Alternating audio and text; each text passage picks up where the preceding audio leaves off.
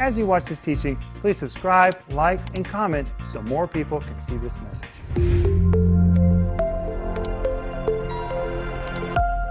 Welcome to Home Group. It's Monday night. We're starting a brand new week.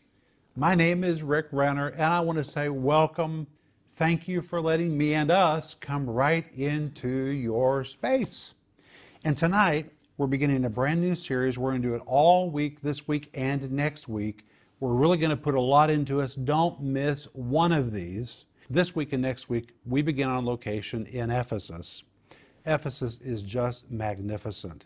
The Celsus Library, it's magnificent. You may have seen pictures of it, or you may have seen it in the program, but it's one of the best preserved facades in Ephesus.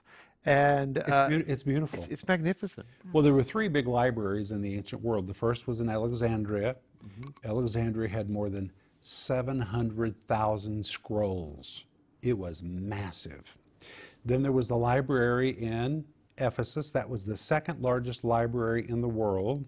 The third largest library was in Pergamum. Those were the three big libraries in the world, but Ephesus was noted as a center of learning. In fact, it was called the Light of Asia. There was so much education.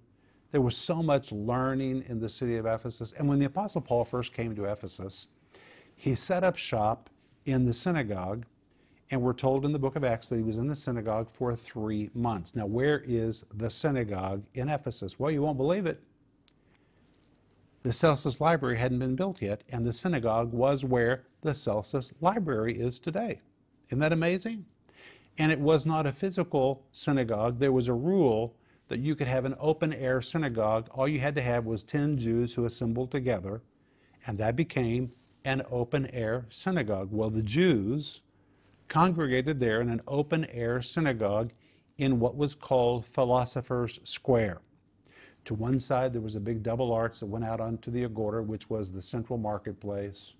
Right near there was the Marble Street, where there was a huge temple built by Nero, where he honored his mother Agrippina. There was a brothel there. Oh, there was so much there. Houses, the terrace houses. It was magnificent. And the Jews congregated there.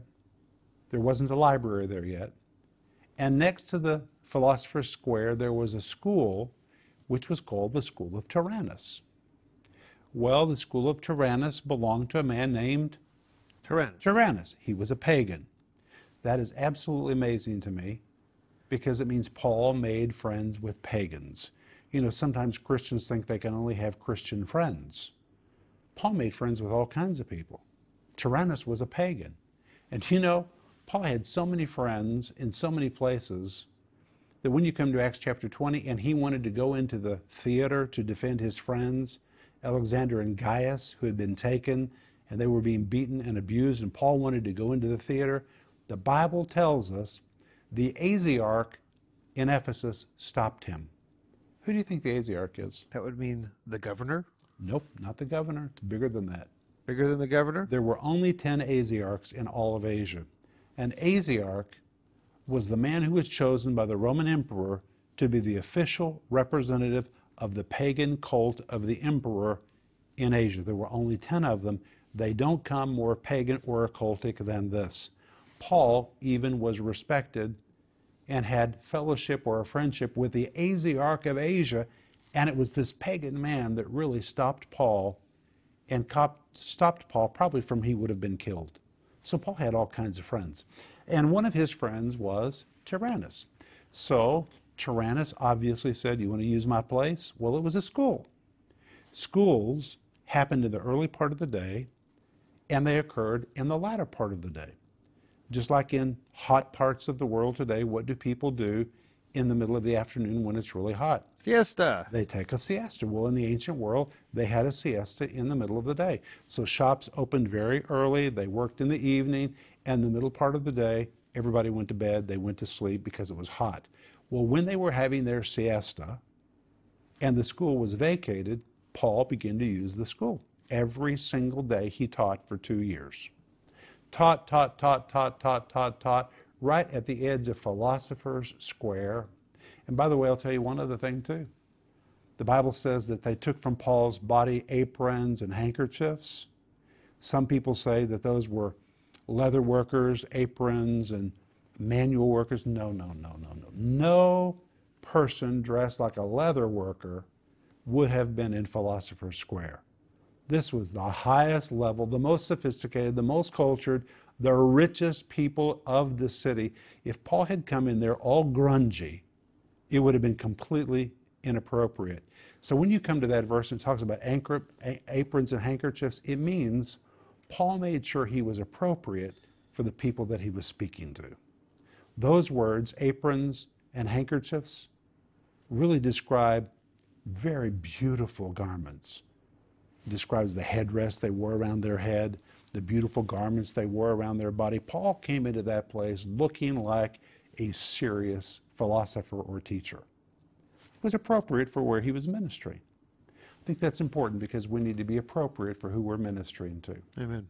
I'm really ashamed sometimes of how people dress when they're representing the gospel. It's a shame. We need to remember we're representing the King of Kings.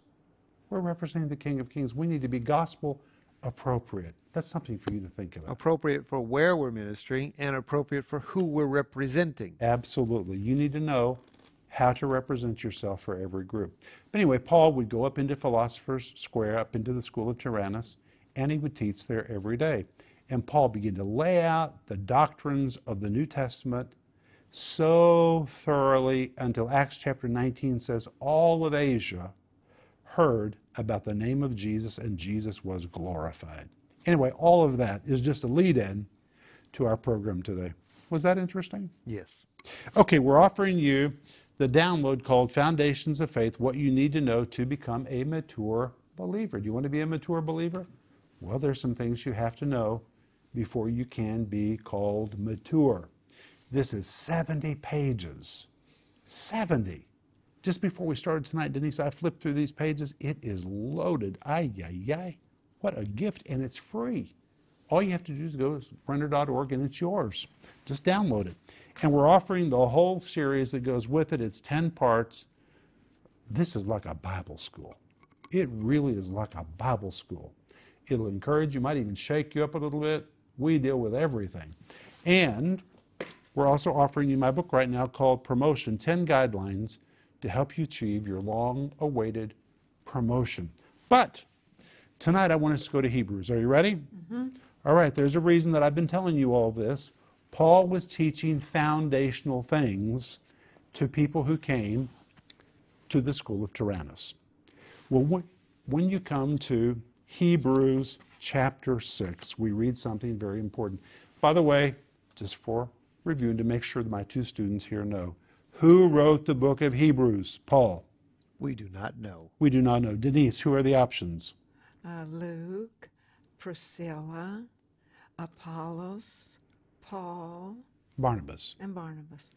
I think it's more likely that it was written by Priscilla or by Apollos.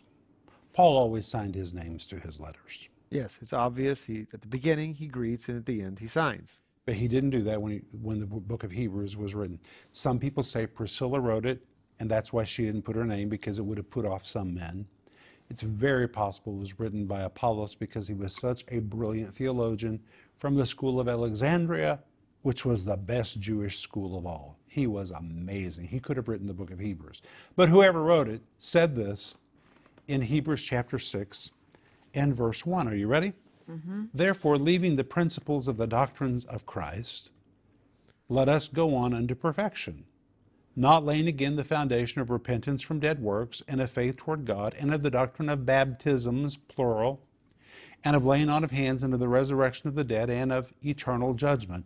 And here we have 6 foundational doctrines. These are the rudimentary doctrines of the Christian faith. So I need to ask you, could you pass a doctrine test on the question of repentance from dead works? Or could you pass the doctrine test of what faith toward God means? You think you know what that means? Are you sure? Could you pass a doctrine test about the doctrine of baptisms, plural? There's not one baptism, there's not 2, there's 3. Could you pass the test on that? Or how about the doctrine of the laying on of hands? I think that's amazing because somebody would say, man, all these heavy-duty things and right in the middle of it, the laying on of hands, why is the laying on of hands in the middle of all these doctrines? Well, don't you know? Don't you know? Couldn't you pass a test on that? Or how about the doctrine of the resurrection of the dead? There are multiple resurrections. Could you pass a test on that? Or how about eternal judgment? Do you really know what the Bible says about judgment? There are 2 judgments. Could you pass a test on that? Well, you ought to know all of these. And that's why the verse says, leaving the principles of the doctrines of Christ, let us go on unto perfection. God's will is that we be so established in these things that then we could go on to higher things. But guess what? The word perfection that is used here is a Greek word which describes a student who graduates from one level up into the next class, which means we all start in kindergarten and first grade, and we're not supposed to stay there for the rest of our life. These are the elementary principles. These are the starting points.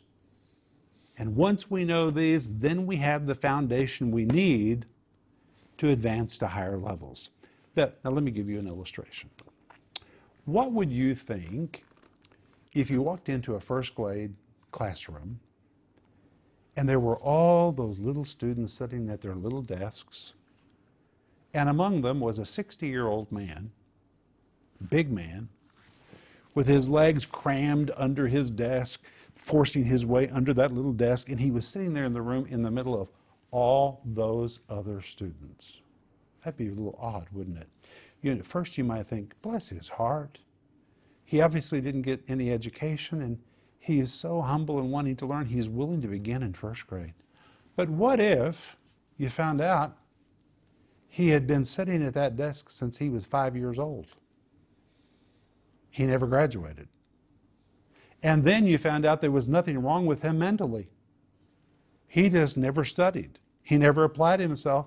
So for 55 years, he has just sat at the same desk year after year after year after year after year. All of his buddies, they've graduated, they've gone on, and he is still sitting at the little desk in first grade. That is exactly the situation with many people in the church today. They have been in the church years and years and years and years and years and years and years, and they're stuck in first grade. They don't even know the bare essentials. But here's the problem. They're trying to make monumental deep decisions, but they don't have the foundation to make those decisions. It's like trying to be a whiz at trigonometry when you've never even learned how to add and subtract. You've got to start with adding and subtracting and multiplication. You can't do trigonometry and algebra and all those other things until first you've been established in the basics. And I am just amazed, even in the ministry, the people that I see that make profoundly stupid mistakes with doctrine. I can't even believe some of the things they teach. Their desire is right. Their call is right. Don't question any of that. But somehow they missed first grade. They missed all the first years. Now let me give you another example. In the city of Dnipropetrovsk, Ukraine, it's no longer called that. Now it's called the city of Dnieper. It's had 3 names. First of all, it was called Ekaterinslav. It was established by Catherine the Great. It means the glory of Catherine the Great. Then it was called Dnipropetrovsk, and today they've changed the name to Dnieper because it is on the Dnieper River. But right along the banks of the Dnieper River, in the city of modern-day Dnieper, there is a very, very tall building that has never been used. They just use it for advertisements. They paint huge advertisements on the side of it. You say, why hasn't it ever been used? Because the builders got in such a hurry that they didn't lay a correct foundation. And the building began tilting. And now there is a monstrosity, this massive building that can't be used for anything except big posters because the foundation was not laid correctly. They just kept building and building and building and building, and the thing started tilting. They can't even use it. There's a lot of people like that. They want to get ahead before they've established their spiritual foundation, and things become lopsided. They begin to make moral decisions that are wrong. They come to spiritual decisions that are wrong, and they begin leaning because they don't have a foundation on which to stand and on which to make a decision. I'm going to give you another example. The Leaning Tower of Pisa. That's an amazing place, isn't it, Denise? Oh, yes, it is. You look at the Leaning Tower of Pisa, you think, wow, that is amazing. Why does it lean? Because that area had previously been a swamp, and the people who built it did not give the building a correct foundation. And it began to lean. And rather than stop and fix the foundation, can you imagine this? It kept leaning like this, so they started building it back the other direction to try to make it go back up, and it's crazy.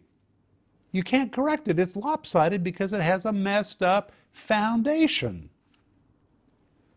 Well, when you come to Hebrews chapter 5, you find the writer of Hebrews was writing to believers who should be very, very advanced, but they weren't. They may have thought that they were, but they weren't. Listen to what it says in Hebrews chapter 5, verse 12. For when for the time you ought to be teachers, you have need that one teach you again, which be the first principles of the oracles of God, and are become such as have need of milk and not of strong meat. But notice it says you ought to be teachers. The word ought is the Greek word aphello, which here describes an obligation, something that should have already been achieved or should have already been accomplished, a moral duty. The word teachers is the Greek word didaskaloi, which is the plural form of the word didaskalos. It describes a masterful, masterful teacher, and it was the same Greek word used among Jews to describe rabbis. Well, rabbis were amazing, masterful teachers. So you could really translate it like this. You have heard a lot, you have seen a lot, and by now you should have achieved so much. In fact, you are obligated by now to know these subjects like our rabbi. You ought to be an expert teacher by this time. With all you've seen and all you've heard, you're obligated by now to even be able to teach others, but you're not able to do it. They were failing the test. They had tried to advance too quickly, and they had missed the important foundational things. But then it goes on and says you have need that one teach you. Again, the word need, the Greek word kreia. The word kreia identifies a deficit. They have some kind of a deficit in their understanding. Something's missing. They've skipped first grade and they've tried to go on, and now they're making all kinds of mistakes.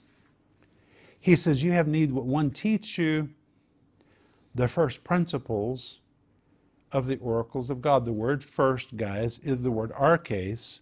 The word arches in this case describes something in the beginning or something elementary. And the word principles, the Greek word stoicheon, denotes basic elements, fundamentals, foundational or rudimentary knowledge that is essential before you can be promoted to the next grade. Well, these people have been serving God for years and years and years and years and years, and they're making all kinds of mistakes. And the writer of Hebrews says, I know what's wrong with you. You skipped first grade. You skipped first grade. And here you're trying to be profound, you're trying to be deep. You're going to make mistakes. Guys, you skipped first grade. You have need to go back to school again. You need to go back to the first grade. You need to get it right. And by the way, I want to say something else. Okay, I'm not against pastors. I'm not against preachers. I am one. We are pastors and preachers. But a lot of people really are called into the ministry and they're mightily anointed. And they think because they're gifted, they don't need education. And there are scores and scores of pastors that have never been to school. They've never been educated in Bible truth. They've operated on their gift. And they are amazing. Oh my goodness, they are amazing. That's why many of them preach inspirationally, motivationally, and they don't teach the Bible verse by verse. They can't do it because they don't know it. They can preach about David and Goliath. They can preach about Samson. They can preach about Daniel and the lion's den. They can absolutely stir you up and fill you with faith and get you excited. But if they try to teach verse by verse, they cannot do it because even they really never finished first grade. You know, I've been studying the Bible my whole life. I'm telling you, there is so much to know that I don't know. We need to really give ourselves to the Word of God. We need to be established in truth, especially if we're going to help other people. That's not a criticism of pastors or preachers.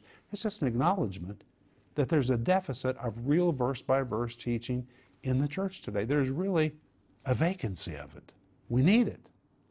But this verse says you have need that someone teach you the first principles of the oracles of God, and you've become such as have need of milk and not strong meat. The word teach is the word didasko, and guess what it describes? A systematic form of teaching. That means we need systematic teaching. And you've got to use your brain. That's why most people don't want to do it. It requires discipline. It says, as a result, you have need of milk, which is the Greek word gala. It's the word that describes food given to infants. It is baby food. He says, you guys are still on baby food. You're not capable of consuming really strong meat. The word strong meat, trophes, signifies solid food or food that is required for the maintenance of a healthy adult. He said, you guys are not able to eat solid food. You're not ready for that. You need to go back to the beginning. You are in a condition to eat baby food. This is not condemning. This is helping us determine our real spiritual status. It's helpful. Then in verse 13, he says, for everyone that uses milk, there you have it again, the word gala, baby food, is unskillful. The word unskillful, the Greek word apereos, which means is untested, undeveloped, unskilled, inexperienced, or has insufficient knowledge that leads to failure due to ignorance. If you don't have the right information, you're going to make wrong decisions, you're going to mess up. That's what it's saying. Here is how important good doctrine is in our life. Without it, you're going to mess up. Wow. Then he goes on, and he says he's a babe. The word babe, the Greek word nipios, which describes an infant or an uneducated, unenlightened child. It's not necessarily just a baby, but a child that has had no education. Well, that's sad. Every child needs education. Every believer needs education. Every believer needs education. Then it goes on in verse 14 and says, strong meat, that is adult food, belongs to them that are of full age. Full age depicts a mature adult with adult responsibilities. He has graduated from baby food to solid food, and he describes them even as those who by reason of use have their senses exercised to discern good and evil. The word exercise is a form of the Greek word gymnazo, ayayay. The word gymnazo is the Greek word which describes an athlete in a gymnasium who has shed all of his clothes. He's thrown everything off. He is exercising with all of his might. And here we have the picture of believers so committed to spiritual growth, they have stripped of everything that has hindered them. Every appendage, every habit, every bad relationship, pride, they have stripped of all of it. They've been willing to do whatever they have to do to really be exercised by the Bible. And if you will give yourself to truth, this verse says, you'll be able to discern good and evil. The word discern means to perceive, means to judge or to discern. Let me give you an example. Today, we're living in a time when people's moral values are changing. And sometimes I'll hear believers say, well, don't be judgmental. You know, maybe they're a different case. Maybe that person who thinks that they're a woman even though they're a man, maybe in some cases it's okay. Or somebody who says, well, maybe in some cases abortion is okay. Or, you know what, maybe people are, homosexuals, they just can't help themselves. Maybe God has mercy. It's like they're making excuses and accommodating. You know why? Because they don't know the truth. They can't discern good and evil. But when you are really exercised by truth, you can very quickly see what's right and what's wrong. That's exactly what this verse says. Discerning is not the same as being judgmental. It's not being judgmental. In fact, if you're discerning, you can actually help someone. If you're discerning, you'll actually be motivated by love to make a difference in someone's life. So it's not being judgmental. It's not the same thing. Well, the Bible teaches we're to judge without being judgmental. Yes. There's a difference. We're called to judge. It really means to discern, to To perceive, know the difference. to determine. But you know, when you're really established in the Bible, I'll just use me as an example. It's very rare that you'll ever hear me say, I don't know what God thinks about that. It's very rare. You know why? Because my base is so big. And when you have a really big doctrinal base and your mind's been renewed to truth, you immediately know the answers. You know the difference between good and evil. It's what's wrong right now in politics in the United States. We have a bunch of people in politics who know nothing about what the Bible teaches. They're like blowing in the wind here and there, embracing nonsense that is just bizarre. You know what's wrong with those people? They don't know the Bible. They don't know the Bible. But when you know the Bible, it gives you a foundation so that you don't become lopsided the further you go. No, I'd like to point out that it says discerning between good and evil. And it's making the assumption that everyone knows that there is good and evil. Now, I know that may seem really, really basic, but unfortunately, not everyone agrees that there is actually good and there is actual evil. And, you know, if you don't agree with that there is good and evil and you must search out the good, and when you know the good, you can discern between good and evil. But even that today is under question. It's because people don't know truth. And if you don't know, or if you don't agree that there is good and evil, and there's a devil and there's a God, and the devil wants to steal from you, and God wants to give something to you, if you don't agree with this basic truth, then there's nothing to discern. You can't discern between good and evil if you don't agree that there is good and evil. Denise, we only have a few seconds. Well, if we don't have a foundation, then the wind blows this way. Oh, well, I'll go this way. And then the wind blows that way. Oh, I think this. But if you have a foundation of truth, it holds you in place. So when society is blowing all over the place, you're just stable as can be. That's what a foundation does for you. But when we come back tomorrow night, we're going to begin studying the 6 foundational truths you need. They will be your anchor. If you don't know these, then you're not ready to advance. You got to go back to first grade. You got to know these, so don't miss tomorrow night. We're going to begin with the first one in Hebrews 6, verse 1. Please write to us if you need prayer, prayer@renner.org, or call us 1-800-742-5593. This has been a great start. I can hardly wait for tomorrow night. And call a friend and tell them to join us. Love you. We'll see you tomorrow. Bye-bye. If you enjoyed that teaching, please like, subscribe, and comment so more people can see it.